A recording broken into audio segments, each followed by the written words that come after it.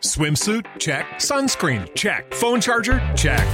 Don't forget to pack the 5-Hour Energy. It fits great in a pocket or carry-on, and the alert feeling will help you arrive ready for anything. Now get 20% off when you use code 5HETRAVEL at 5hourenergy.com.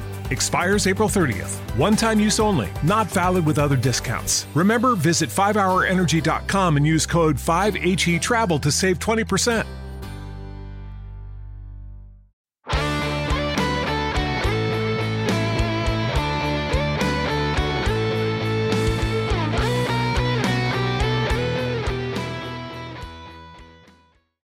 Welcome to today's edition of the Baseball America College Podcast. I'm Teddy Cahill. Joining me, as always, is my colleague Joe Healy, and we will be joined here in a little bit by Michigan outfielder Clark Elliott, who is here to talk about the Wolverines, their 2021 season, look ahead to 2022, as well as his performance on the Cape this summer where he won the batting title. So a lot to get into there with Clark Elliott, and we will do that here on the Baseball America College Podcast, which is presented by Rapsodo.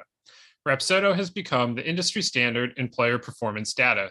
Coaches use Rapsodo data as a measuring stick for player development and evaluation. The Rapsodo National Player Database is a free service that allows you to see how you stack up against your peers and provides a pathway to get discovered by scouts. You can check out the Rapsodo National Player Database at rapsodo.com/national database. All right, Joe, we're back here on the podcast.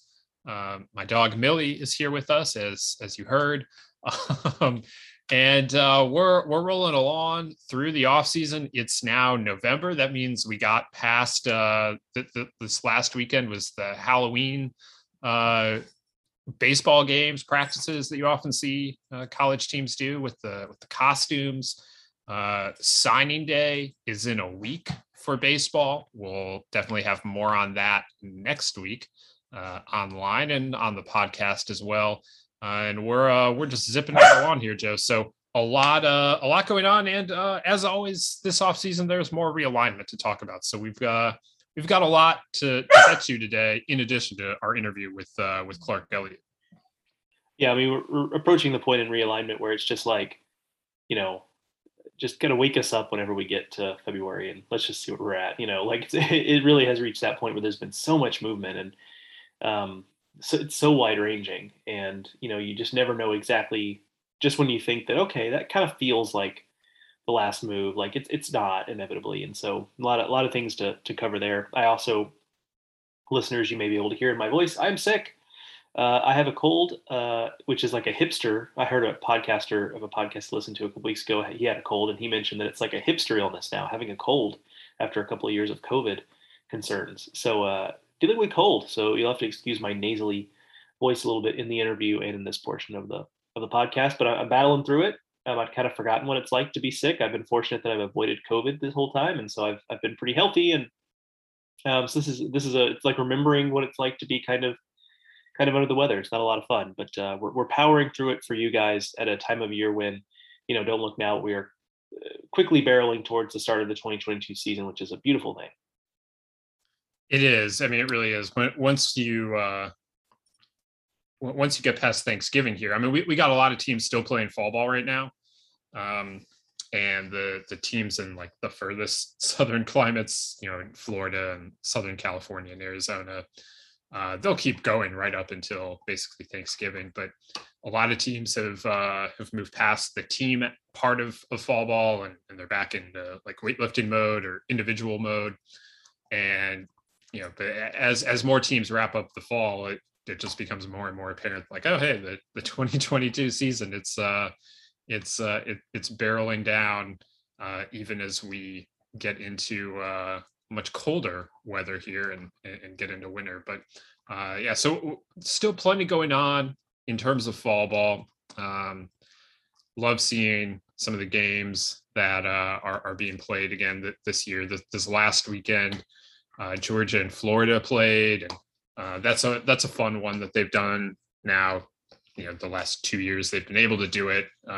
Playing in Jacksonville the night before the football game. I quite enjoy that one, but we've seen some other enjoyable crowds, and just no matter what you're doing in terms of fall ball this year and actual games after not having that last year. It's been great to see.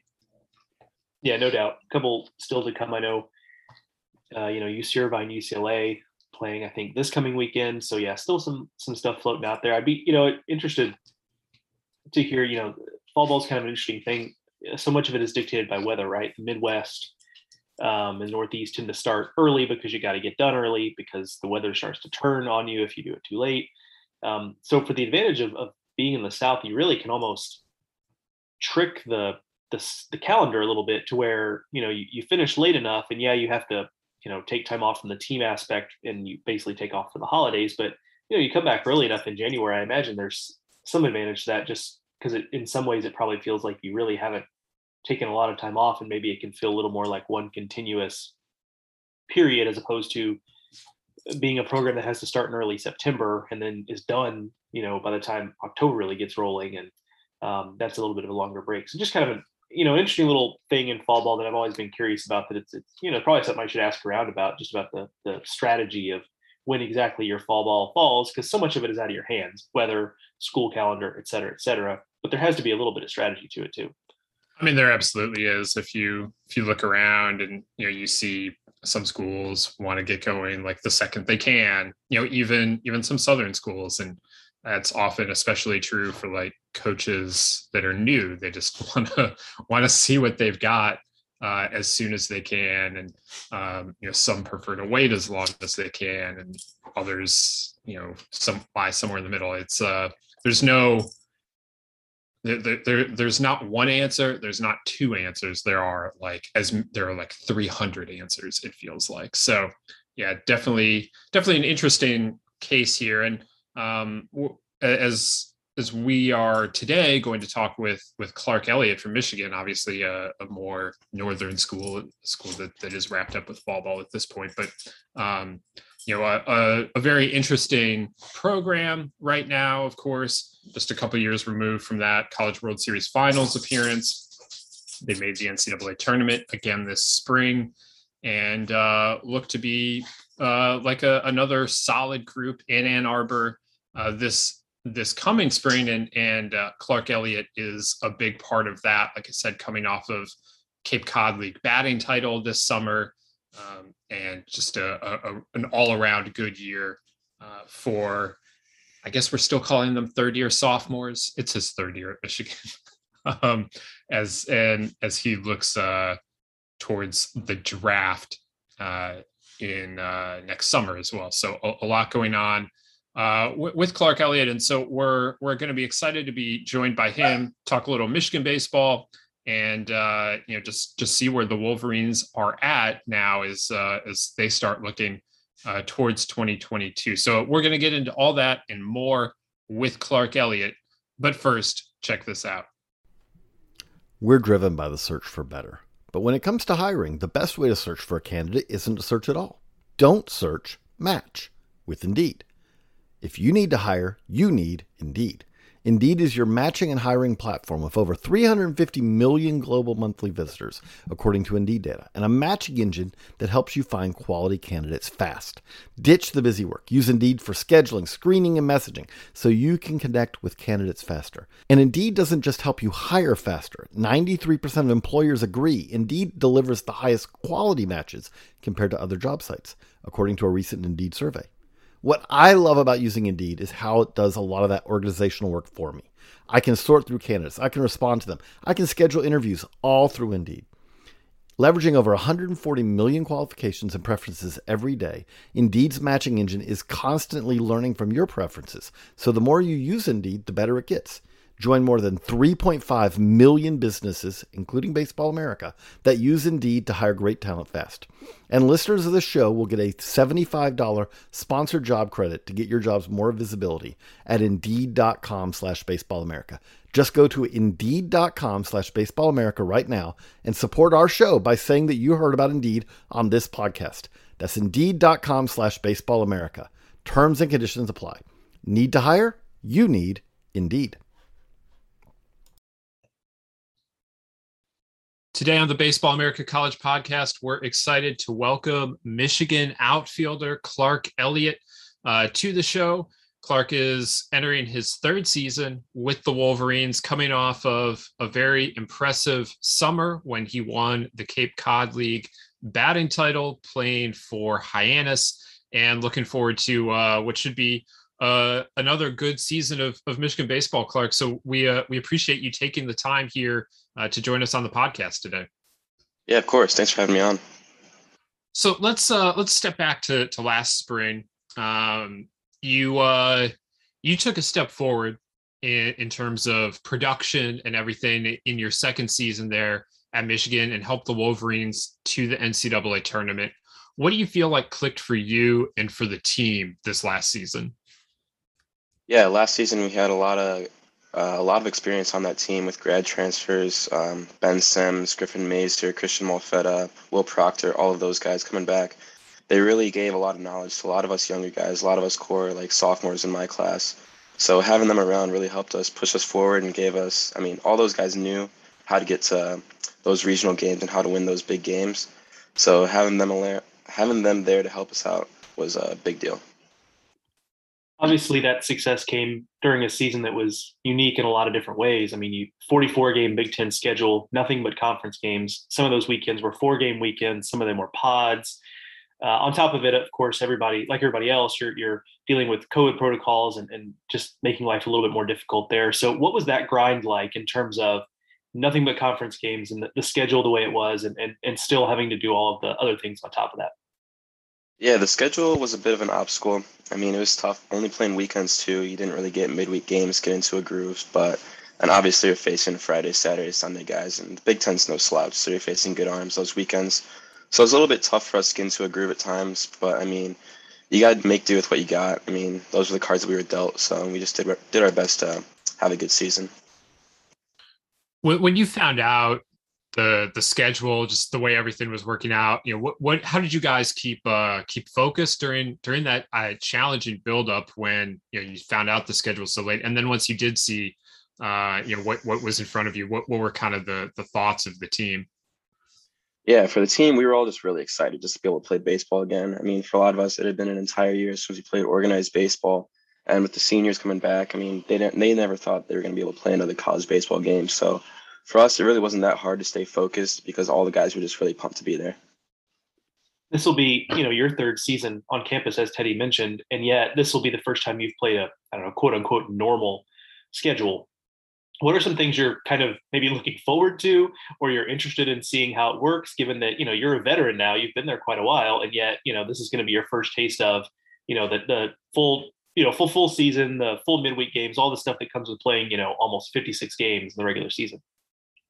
Yeah, I'm really just excited just to play every day, get into that groove of playing every single day. Over the summer, I got a little bit of a taste of that, being able to play pretty much every single day. It was a lot of fun. You get into a groove and you find what works for you. So I'm really excited for that. You mentioned getting into a groove on the summer, and you definitely did that after a bit of a slow start on the Cape, kind of an adjustment period. I guess you really took off and finished up with a pretty significant hitting streak at one point, and did win the batting title. What changed for you? How much of an adjustment was it getting to the Cape? You had taken some time off. There had been some weeks in between the end of Michigan season and the start of the Cape. So what was it like getting settled in there? And then what do you feel like got you going? Yeah, getting in there, it was tough to start off with. You're facing really good pitching, and I hadn't seen live pitching in about like 3 weeks. So, it took a little bit of time just to get my timing back and get into a rhythm of things. But, once I was out there, my goal was really just to have fun, relax, and play the game that I love. So, it was really easy out there. It's a perfect baseball environment. The Cape, it's a historic league. You're facing great players every single night. So, it was a lot of fun. I just really just went out there and just tried to have fun and just enjoy myself. Obviously, it's the Cape, so the answer here is everybody was really, really good. But I'm curious from your experience. I'll give you a couple options here. Was there a pitcher you faced on the Cape where you walked away from your at bat thinking, holy cow, that was different. That guy's really good. I don't want to face that again. Or was there a guy on your own team as you were in the field that you just kind of caught yourself observing and saying, holy cow, that guy's really good. I'm glad I don't have to face that guy. So a couple options there, but who were kind of some of the nastiest guys you remember from the Cape? Yeah, for me, I mean, it's tough to pinpoint one or two guys because, I mean, everybody out there is amazing. But, I mean, Michael Prosecki from Louisville, I think he played for Brewster. He was a tough at bat, left. I mean, that's not very fun. So that was a struggle, and that was one of my first at bats out there. And then for our team, Adrian Sarava, I mean, he was one of our best starting pitchers, and when he was on, and he was disgusting. The Cape is, as you kind of mentioned, it's about baseball, but it's about a lot more than baseball. Just what were your favorite parts of experiencing that this summer? Oh yeah, I mean, doing autograph signings, stuff like that. I mean, being a part of the community. I mean, out there, like those baseball teams really mean a lot to those people. So being able to put smiles on kids' faces and just like entertain that fan base was really fun. What were some things you were, throughout the summer and now, into the fall as you get prepared for next season? What are some of the things you personally were kind of looking to focus on and work on to make yourself a better player going into next season? Yeah, this fall I was really just, I mean, tried to keep my skills that I had really well fine-tuned. So that was pitch recognition and commanding the zone. So I tried to really make sure that I was staying on point with that. And then obviously I wanted to impact the ball a little bit more. And that's something I think I did a lot better in the fall. I mean, I was looking at our numbers from the fall, and I think I had like a 700 slugging percentage. And that's a significant step up from what it's been in the past. So for me, it was consistent quality contact and just staying within myself and holding the zone and maintaining my strengths. You mentioned last year the Wolverines were like an older bunch, and some of those guys moved on. Now, as now one of the older players yourself, what do you kind of feel like this team has to do to gel and to take the next step as a team going into the spring? Yeah, our team, we really just need to stay together. I mean, we have a good amount of good core freshmen who could really make an impact, so we're trying to bring them up as upperclassmen and just stay with the path and not try to do too much. I mean, we're putting all the pressure on ourselves, but we're playing with house money. So, I mean, we're just trying to stay within ourselves, not really get warped up in the expectation that people put on us and just compete. You arrived at Michigan in the immediate aftermath of that incredible run the 2019 team made, coming just one game short of a national title. What do you remember about observing that, watching them play in Omaha, and how excited were you at that point to join the program and be a part of that? Oh yeah, watching them play in Omaha was an amazing experience. I mean, that was my senior year of high school, and I was watching them play like, holy cow, I get to go join this program. But for me, what really stood out was just how much fun they had on the field. It was like watching a Little League game. All the kids were smiling. I mean, everybody was having a good time. Even the coaches were having a good time. I mean, it felt like there was no moment too big for them, and that they were just out there playing the game that they've been doing forever. So your bio says you major in cognitive science. What is that, and what does that entail? Yeah, cognitive science is a mix of comp sci, philosophy, psychology, neuroscience, all kind of warped into one. And for me, I'm on the decision and cognition track. So that means I'm really studying like decision cognition and how that really works in your brain and the processes that go along with that. I mean, I got to Michigan. I mean, Michigan's obviously a prestigious university. So for me, I really wanted to challenge myself and do something that wasn't going to be super easy. And cognitive science was that path for me. Like, where does that lead to? Do you think? I know obviously baseball is probably a priority, but if baseball weren't to be that, what would you think you would want to do with that? Yeah, from there, probably med school, something like that, or go do research somewhere at some other university. I mean, I definitely have to go get a master's and go on to further education from there. So it's a lot more school in my future if baseball doesn't work out, which isn't a bad thing. I mean, it's certainly good to have options like that when you're talking about those kind of things. I mean, you mentioned at Michigan, a good school. You got a lot of smart guys in that roster, I'm sure. I mean, in the downtime you guys have, I mean, where do the conversations go? I'm sure there are a lot of guys majoring in a lot of interesting things. I mean, are you talking about some of the schoolwork? What kind of stuff is coming up? I mean, I'm sure there's a little bit of a higher level intellectual conversation going on there than some people might expect. Oh yeah, we got some really smart dudes in that clubhouse. So the conversations in the downtime when we're not talking about baseball range from all sorts of crazy topics. I mean, it's really cool to get a lot of interesting perspectives as well, because we got guys from all over the country. So I'm talking with kids from California and Pennsylvania and all sorts of other places, and I'm like getting new perspectives on things that I never really thought about. You play for Erik Bakich there. He has done a lot in college baseball to this point, coached a lot of really good teams. Just what the whole coaching staff is pretty high level as well. I don't want the assistants to leave them out here. Just what's that been like, being able to play for Coach Bakich and Nick Schnabel and the whole group up there? Oh, it's amazing. I mean, our coaching staff is second to none in the country. I mean, those guys taught me so much about the game and a lot of stuff that's not even has to do with the game. I think EB or Coach Bakich, his biggest impact is for us is off the field, whether it's through our leadership training that we do in the classroom and stuff like that. He really takes pride in developing us off field, making us better men, overall members in the community. So that's really one thing that I take away, and that's probably what most of the guys take away from being around EB. All right, so we'll start to wrap up here with the question we ask all of our guests. Clark, it's the most important question we ask, and I will ask the question, then I will filibuster a little bit so you can give it some thought while I talk for a second. But we ask all of our guests to name their favorite sandwich, and so some people describe to us a sandwich they make at home. We get a lot of peanut butter and jelly answers. We get a lot of turkey sandwich answers. We also do get some homemade sandwiches that are a little more off the beaten path. Some people give us an example of a sandwich they eat at a local place, some place they go to quite a bit, or some place from back home that they miss. So we allow you to go any direction you'd like to go with it. But please, Clark Elliott, describe to us your favorite sandwich. Wow, that is a tough question. I mean, if I'm going out, I love a good Cuban or a Reuben or something like that, something a little more exotic. But most of the sandwiches I make home are pretty boring. It's usually wheat bread, mayo, turkey, and provolone. That's usually my go-to sandwich when I'm heading out the door going to practice. But I think my favorite sandwich that I make at home, this is a classic peanut butter sandwich. One side crunchy and one side smooth. I mean, it works for breakfast. It works for a pregame snack, pre-lift snack. I mean, it's healthy. It's pretty boring, but I mean, I'm a big peanut butter fan. I think it's a solid sandwich. That's what I'd go with. So just describe the philosophy in going with one slice crunchy, one slice smooth. That's interesting. I don't know that I've heard that a lot. Yeah, I mean, when you go all one or the other, I mean, it's kind of boring. It's a little bit of a texture change, I guess. I mean, it makes it feel like there's more to the sandwich, so that it's more than just peanut butter. But I mean, if you just give one side crunchy or one side smooth, it's kind of all the same thing, and it's not enough peanut butter. So I think you need both sides, or a little bit of variety, to make it more of a sandwich rather than just PB toast, I guess. You heard it here first, folks. Clark Elliott is changing the peanut butter game here. It's a unique sandwich. So is it just that you're not really a jelly guy? Do you sometimes also eat PB&J? Because, that's a pretty common answer we get, but I don't know if we ever got just a straight up peanut butter sandwich.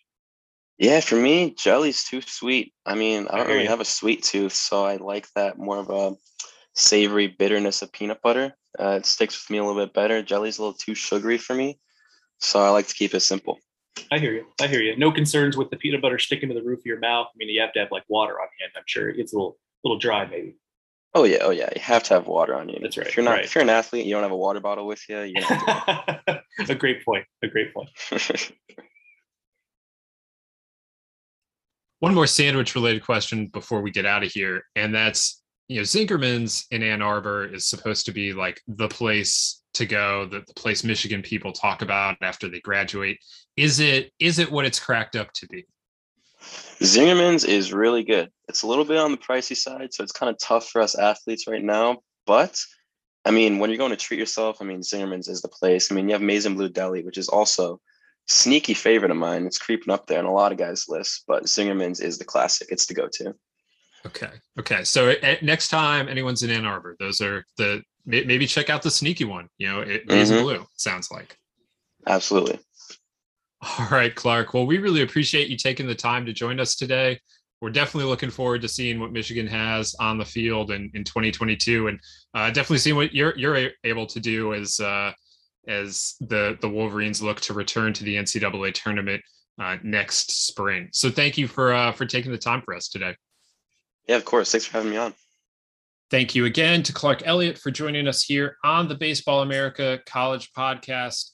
Joe, I was very interested in getting Clark on this program. Just he was one of the breakout stars of the summer. I think what he did at Michigan in the spring was, really solid. He hit like 270, 5 home runs, like just a really good, sound season, especially when you look at where he was in 2020. Now, I mean, it was an abbreviated schedule and he started every game as a true freshman for the Wolverines, but definitely had made a step in 2021. And then he went out and he did what he did this summer in the Cape. And he did it for a team in Hyannis that, it wasn't like he was particularly protected in the lineup. They were the last place team in the standings, and not the most potent offense on the Cape, but he was like the shining star there, and was really made a big step in terms of putting himself on the draft map this summer. So I'm really interested in what he's doing, and I'm also really interested in what Michigan is doing as the Wolverines look to continue to push at the top of the Big Ten. Yeah, totally agree on both accounts. He was a guy that I knew the name.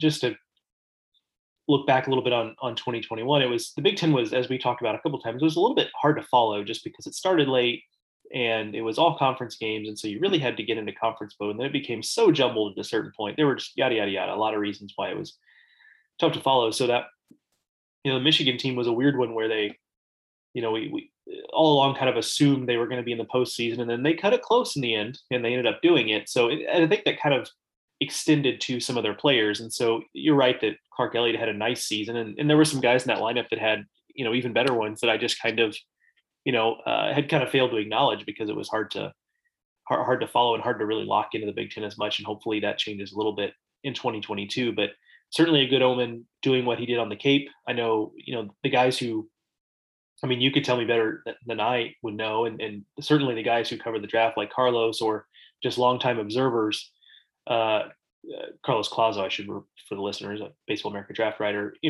would tell us that, Cape performance, especially with something like leading the league in batting average, pretty good indicator of what a guy can do, certainly at the next level. But I think it would also tend to bode well for what that person does in the following season. And you heard it from him a little bit that, hey, we didn't have midweek games. We didn't, we had a weird schedule where we had to be locked in from day one. So I think certainly with a more normal schedule, I think that also helps. And, don't look now, you mentioned it being interested in Michigan. I think it's a pretty good lineup again, just kind of scrolling through what they have back, where you talk about Clark Elliott, but you also talk about guys like Ted Burton and Tito Flores, and Jimmy Obertop. And they've got some guys who are gone, the grad transfers that he mentioned in the interview. Those guys obviously not there. They did a good job kind of plugging some holes last year in a pinch. So there are some pieces to replace, but I think it's a pretty good lineup for a Michigan team that I think is going to be right there again in the Big Ten. I like the Wolverines as you look to 2022. I think we have Nebraska right now as the favorite. That was where we were at coming out of the season. I'd be kind of interested in revisiting that and seeing where we're at this coming out of the fall. I know you just spoke with Will Bolt for our 5 questions series, so you obviously could speak to that pretty well. But I like the 3 teams that made the postseason from the Big Ten last year: Nebraska, Michigan, and Maryland. I think those 3 are going to be good again. They return enough. They have the hallmarks of being able to compete at a high level.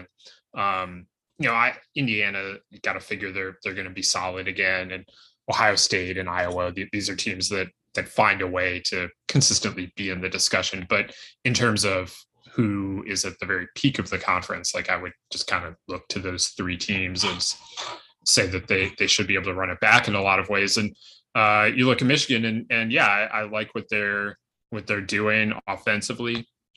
You mentioned Obertop. I thought he was going to have a bigger year this year than he wound up having, but the offensive potential is really significant. You now see, or everyone can now see what Elliott can do. And Michigan's a team that always defends really well. they do have to replace some key spots in terms of defense, but under Eric Bakich, they're always going to be a good defensive team. That's just one of the standards. And so I think they have a really intriguing group. Now, you mentioned, what does being the batting champion mean on the Cape? And that's an interesting question. Historically, historically meaning like in the 21st century, it hasn't been like a lock that it means what you would want it to mean.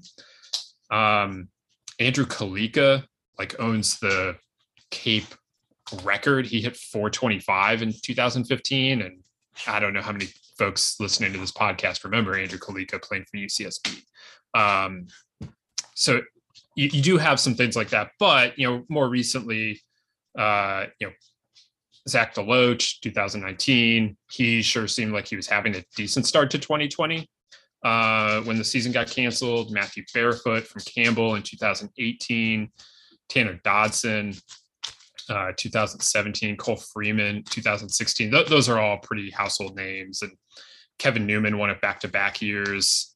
From a draft perspective, you might look at these guys and view them slightly differently, but from a college perspective, these are really strong players. So at least for Michigan's sake, seeing what Elliott did this summer definitely seems like it would presage big things to come this spring.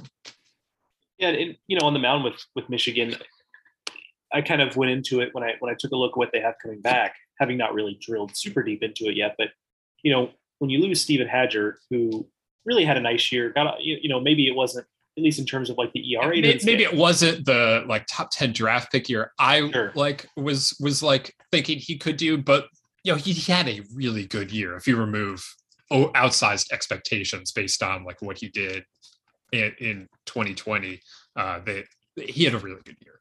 Yeah, when I went back and looked at the stats page, I actually was kind of like surprised by 110 strikeouts, 214 quarter batting average. Like, okay, it was a better year than I had perceived. So that's definitely true there. And you lose some other pieces there, but when you consider that he's gone, and then a guy like Ben Dragani transferred out, and that's a guy who, as of a few years ago, we kind of thought, hey, this is maybe a future front of the rotation guy for Michigan, and injuries really derailed him.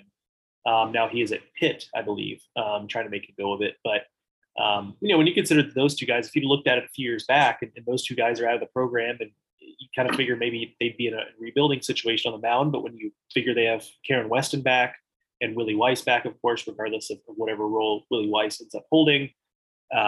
Jacob Denner had a really nice year in some respects. So they've got some pieces there on the mound. I think it's a pretty well-rounded group. And I don't know, it's a little bit of an apples to oranges thing. And we've talked so much Michigan over the last several years, it's kind of hard maybe to do a fair comparison. But Nebraska is in a position where they are replacing quite a bit all around. It's kind of the opposite of last year, though, where, we had Will Bolt on the podcast and he said, yeah, the pitchers kind of dominated our fall. And I guess that was kind of good news in one respect, but he was, when I talked to him a couple of weeks ago, he admitted that I was a little bit worried at that time. It ended up working out okay. It's actually the opposite this year where, the offense was really ahead of the pitching. And, I think that bodes well considering what they're missing from the offense, where it's, 3 or 4 of their top bats. But I think, too, they're built similarly to Michigan in terms of being pretty well-rounded. When you talk about, you've got Shea Shanneman back at the front of the rotation, who had a pretty good year last year as their Sunday guy. They're going to be looking for more out of him. Dawson McCarville, a Grand Canyon transfer, who I think could be maybe Chance Roach 2.0 at Nebraska. Roach last year came in from New Mexico State and was pretty solid for them. So I think maybe that's the idea there. The question is, what do you do with what Spencer Schwellenbach gave you? I just don't think there's any replacing that piece. So I think that's a little bit of a wild card there, where he was just such a dynamic piece of the puzzle there, both on the mound. He was untouchable on the mound. He was the steadiest guy in the lineup, or arguably the steadiest guy in the lineup. And there's just nobody like that, at least that jumps out. But I do think it's a really solid outfit. It'll be interesting when we kind of reevaluate this as the season approaches, what we think of these two teams. Because for me, I think, without really looking at the rest of the Big Ten name by name, those two teams really strike me as this is who we're talking about when we talk about the favorites next year. I think that's probably fair. The losing your All-American and your All-American in this case is a two-way player who's your shortstop at Nebraska, that's tough. And, maybe that's even difficult for us to fully wrap our minds around just what Schwellenbach meant to the team, because he was their shortstop. He was their like 3-hole hitter, and he also closed. So like those are significant pieces. Just any one of them by themselves, you lose that player. We would have to be like, well, okay, well, how are they replacing that? And in this case, it's one guy doing those 3 massive roles. So that's definitely one thing to keep in mind. And they have Max Anderson back. He was really exciting as a freshman, but there's going to just be more placed on his shoulders now. And now that teams have had a year to see him, what kind of adjustments can they make, and all the rest of that. But if I do like hearing that their offense is considered to be ahead of their pitching. I think that probably bodes decently well for this, in the extent that you can take anything from fall progress like that, just knowing what they lost offensively. But I think that you're right, Joe, that it's Michigan and it's Nebraska right now, and I like Maryland. They have some premium arms, particularly, and they've consistently hit under the Rob Vaughn / John Sheff regime. So I feel pretty decent about them. Anyone else, competing at for the very top, though, it would require some breakout performances, probably that we haven't seen coming yet. But yeah, I'm looking forward to diving more into the Big Ten as we get closer, because there are some intriguing teams to be found, as always, in the conference, but especially this year, I think. Yeah, I mean, it's interesting, something that I'm sure we'll get into with, both you and I kind of gravitating towards the Big Ten as we do during the season. The way in which, as this conference has improved, it does seem like, to some degree, and Nebraska's kind of been a little more up and down. They've been a little more fluid generally, but it does seem like we've got a little bit of hardening of the pecking order here. Not quite as much, and that could change, of course, but it does seem like as things have kind of improved, there's a little less fluidity from year to year, where the Big Ten used to be, as we've talked about before, kind of a deal where teams would go through up cycles and down cycles, and you still see that with certain programs, but less so at the top of the league.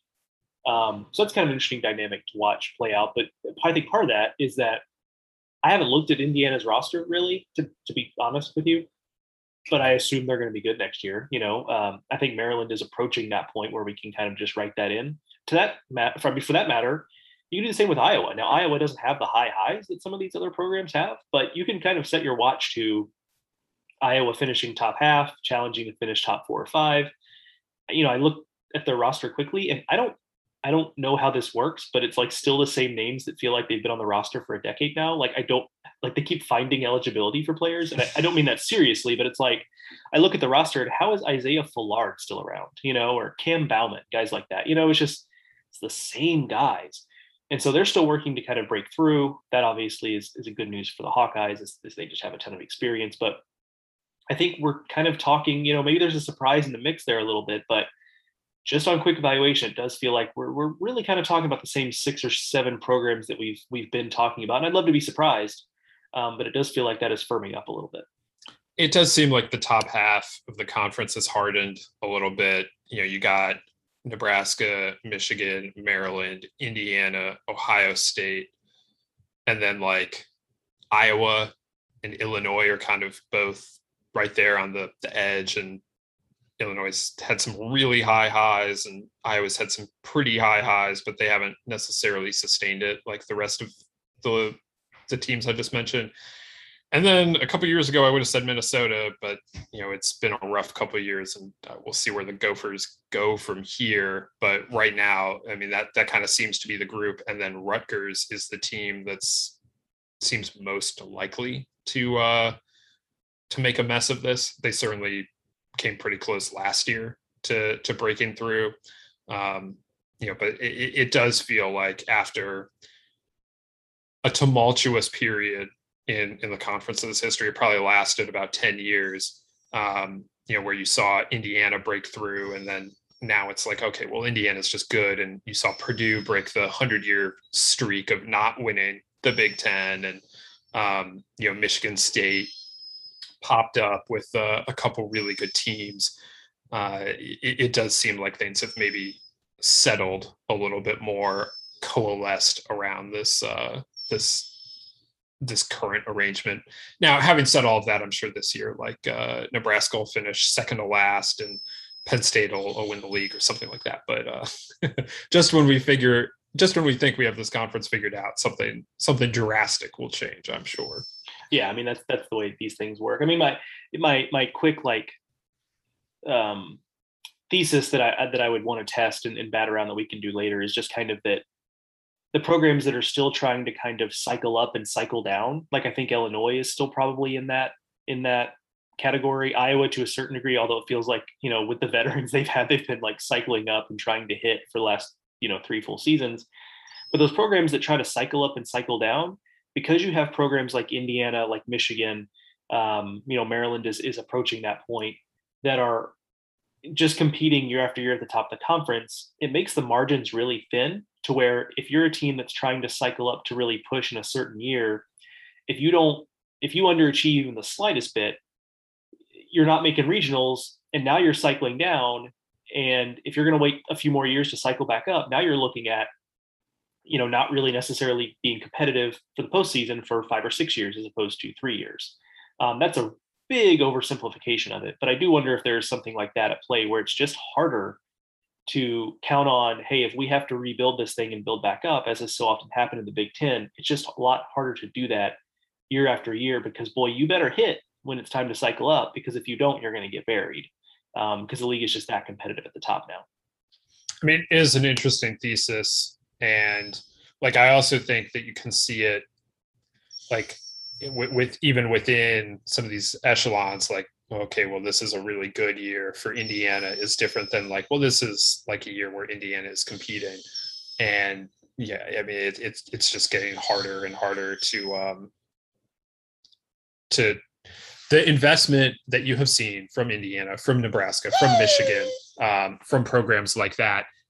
If you're not replicating it, it's only going to get harder. And so yeah, the Big Ten, endlessly fascinating as always. And I think that the conference standings again are probably going to be pretty tight this spring.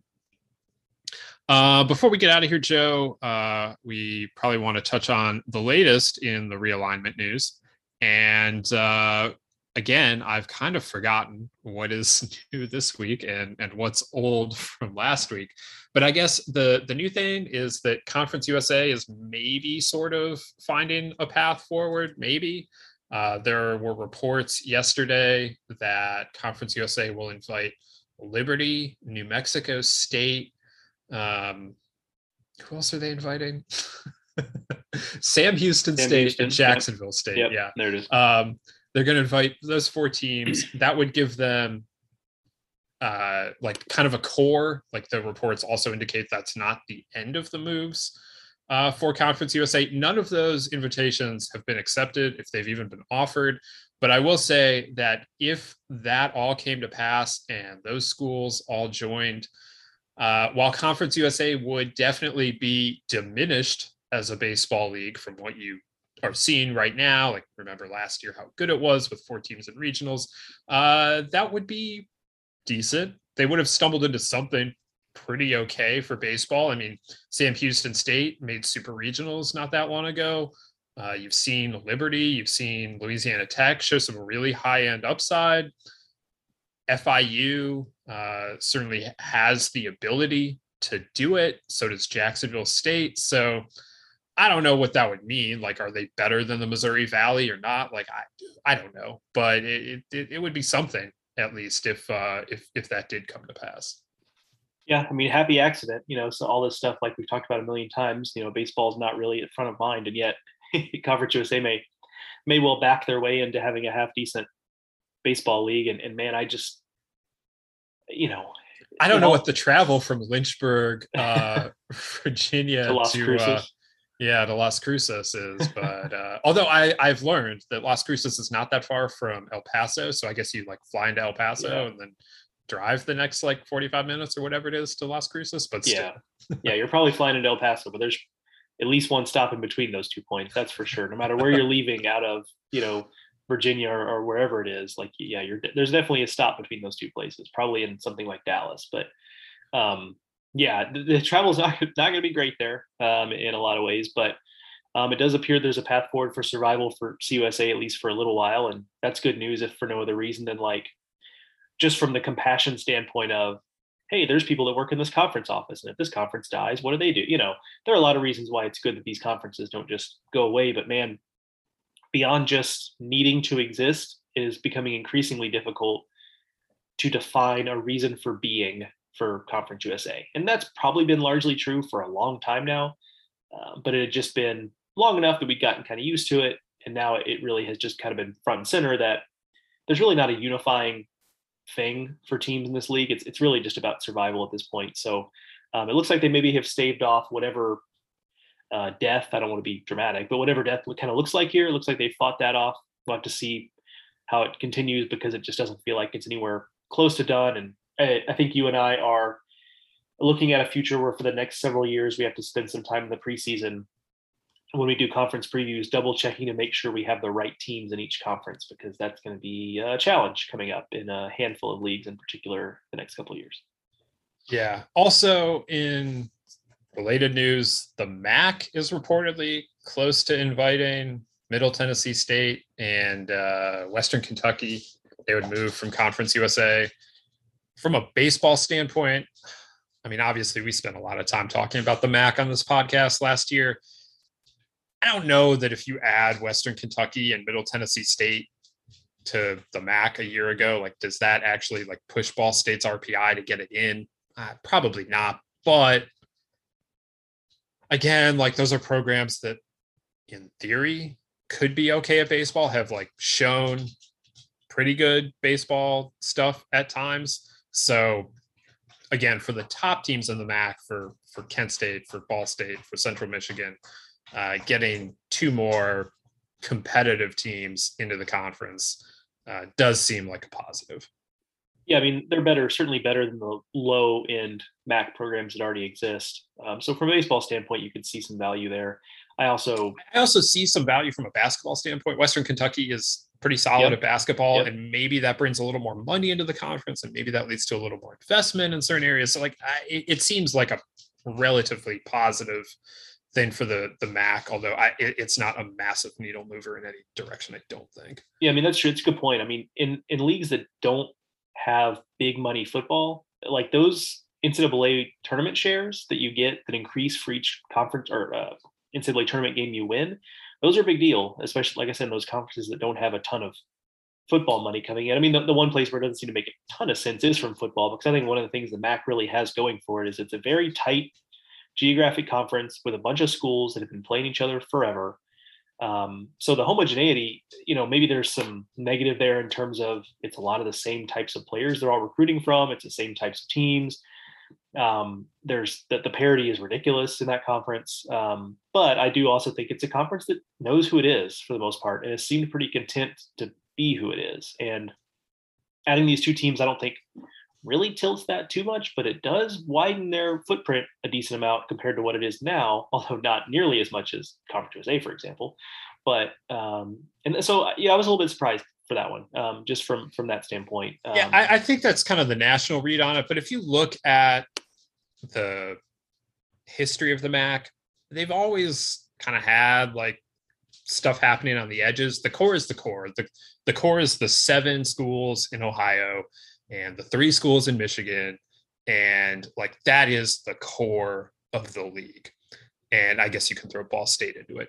Like, Northern Illinois flirted with the WAC at one point and actually like left for a few years. They came back. Like, Buffalo probably was viewed kind of similarly before they joined, as they reclassified from Division II. Marshall has been in the league. Temple has been in the league. UMass has, I think, been associated with the MAC at some time in football. And none of this really changed the conference when those schools drifted away or were kicked out, or in NIU's case came back into the fold. So like the core is the core, and things might happen on the periphery, but as long as everyone understands that the core is the core, I think the MAC can afford to make these kinds of moves. And maybe Western Kentucky and MTSU are only in the league for 10 years. I don't know, but, or maybe they become like members for the next 50. But I think as long as the Ohio and the Michigan stays the core, that the MAC is just fine. Pardon me if you rattled this off as part of your fun facts about who's been in the MAC before, but from 2002 to 2005, UCF was a football member of the MAC. You know, I did not, because that predates my MAC knowledge, but that is, I mean, like they can do these things. Like things just happen in the MAC, and you know, Temple came in, Temple went out. Like it's all good, you know. And some people, you know, Marshall had some really solid years, like the best years in the 21st century or end of 20th century Marshall football, like the Randy Moss years, the Byron Leftwich years, the years that people really think about when they think about Marshall. I mean, they happened in the MAC. So Marshall left, but the MAC still is like, that's still part of like the history and tradition of the conference. All right, that's enough MAC talk for the week. I probably for the month, I probably hit my quota there. But as realignment continues to unfold, we'll continue to talk about it. At some point, I will like write through what all of this means for college baseball. I keep waiting for like it to hit a lull, and it never does. But I think here, once these Conference USA moves become a little more official, I might finally be able to say like, all right, so like where does all of this stand now in terms of mid-majors and everything? Like, if you want to read what it means for the Big 12 and the SEC, like that's at baseballamerica.com. But we'll get into, at some point I will write up like what I think this actually means for the Sun Belt and the American and Conference USA and whoever else gets affected by this. So look for that in the coming weeks. But for now, that's going to do it for us here on the Baseball America College Podcast. Make sure you are subscribed to the podcast on your favorite podcast app, be that Stitcher, Spotify, Apple Podcasts, wherever you find podcasts. You can find us and hit the follow, subscribe, whatever button. Rate and review if possible as well. We love to hear your thoughts. You can find us on Twitter. I'm at Ted Cahill. Joe is at Joe Healy BA, and there is plenty to read over at baseballamerica.com. Thank you to Clark Elliott for joining us today. Thank you to Rapsodo for presenting this and every episode of the Baseball America College Podcast. For Joe, I'm Teddy. We'll talk to you next week.